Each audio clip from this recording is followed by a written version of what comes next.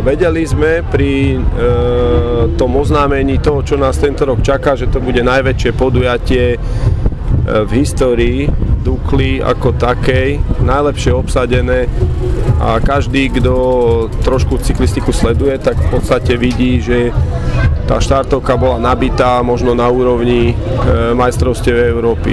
Že to boli akési majstrovstvá Európy v etapových pretekoch. Takže sme sa na to pripravovali najzodpovednejšie, ako sa v našich podmienkách dalo. Samozrejme, naše podmienky zďaleka nie sú podmienky World Tour, ale urobili sme preto maximum, absolvovali sme výškové sústredenie, prípravné preteky, všetko smerovalo k tomuto. Bohužiaľ, museli sme riešiť tesne pred štartom dve nepríjemné situácie, dva ľudia zo základnej zostavy, hlavne ten najlepší Patrik Tibor, ktorý mal fakt dobrú formu, najlepšiu možno za 3 roky, čo ukazoval vo svojich posledných štartoch a bol v podstate slovenskou dvojkou v UCI rebríčku. Si zlomil kľúčnú kosť, absolvoval operáciu, tým pádom nám vypadol a deň pred štartom nám vypadol z osobných dôvodov, respektíve zdravotných v rodine druhý človek s veľmi dobrou fazónou Martin Mahďar. Takže sme to plátali a riešili na poslednú chvíľu. Z tohto pohľadu sme nemali nejaké úplne prehnané očakávania, ale chceli sme toho jedného človeka v popredí celkovej klasifikácie mať. Boli na to určení najmä časovkári, ktorým tá časovka mohla vyhovovať či už Kuli alebo Čanecký. Nezašli úplne podľa predstav, niekoľko sekúnd tam chýbalo a napriek tomu bol stále Čanecký v hre až do včerajšieho dňa, o tú prvú 25-ku.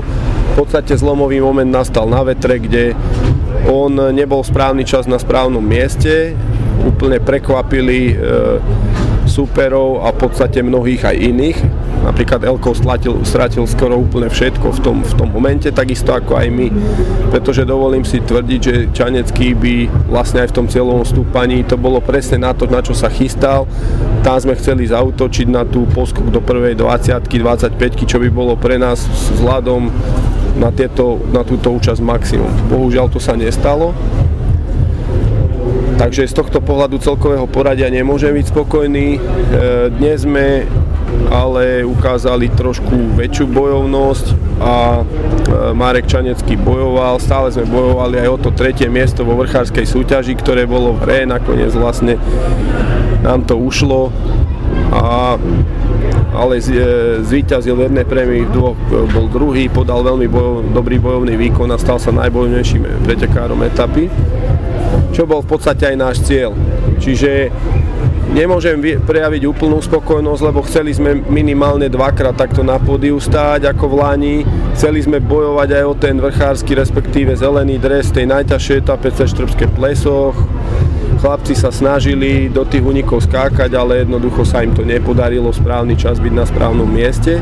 Takže očakávania boli o trošičku vyššie ako je realita. Samozrejme, nie sme úplne mimo reality, takže vieme, že v tejto nabitej konkurencii je nejaký boj o celkové víťazstvo utopiou, ale chceli sme trošku viac miešať kartami. Čo som veľmi pozitívne a veľmi prekvapený je Lukáš Kubíš, ktorý naozaj absolvoval okolo Rumunska, cestoval celú noc a v podstate ako docestoval z Rumunska sa dozvedel, že štartuje na okolo Slovenska a ako sa on zhostil svoje úlohy, ako sa tlačil do špurtov v podstate s tými skúsenejšími pretekármi a to je ešte len prvoročák, 19-ročný, v podstate neviem, či nie je najmladší pretekár vôbec na štarte, tak to ma veľmi príjemne prekvapil a je veľkým takým prísľubom do budúcnosti pre nás a uvidíme, ako sa to teda tá jeho zvyšujúca sa forma prejaví na majstrovstvách sveta, na ktorých bude štartovať na budúci týždeň.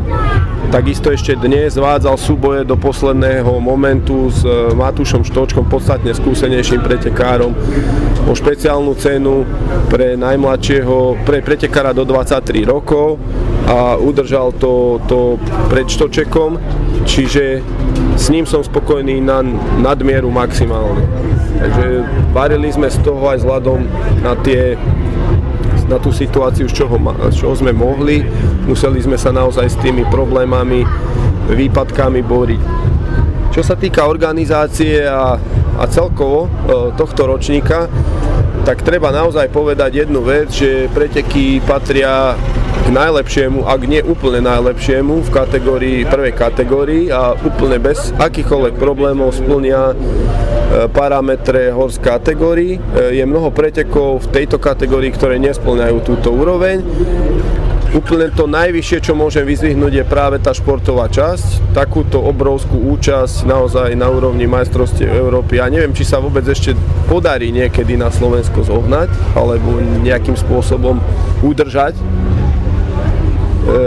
Čo sa týka ostatných vecí, tak je tu relatívne skúsený tým organizátorov a drobné zádrhele, ktoré vznikajú, sú akýmsi možno takým bežnou súčasťou, že v takom obrovskom kolose jednoducho nejaké drobnostičky niekedy zaškrípu, ale aj tu vidím obrovský progres, respektíve možno už nie taký obrovský proti minulému ročníku, ale stále medziročný progres. A ja verím, že sa všetci nejakým spôsobom z každej takejto obrovskej akcie strašne poučíme a zase na budúci rok, či už po stránke nás alebo po stránke organizácie, budeme zase o krôčik vyššie. A myslím, že tomu trošku celému neprialo akurát počasie v prvých možno 2 dňoch alebo v 2., 3. dni, kde odradilo možno množstvo divákov, takých, čo neboli úplne skalní, že v tých snehových pomaly búrkach v Tatrách a dážďoch, tak v veľkej zime, náhlom ochladení, že trošičku to odlákalo tých divákov od tráte. To bolo trošku také negatívum, ale s tým už nevie nikto nič spraviť.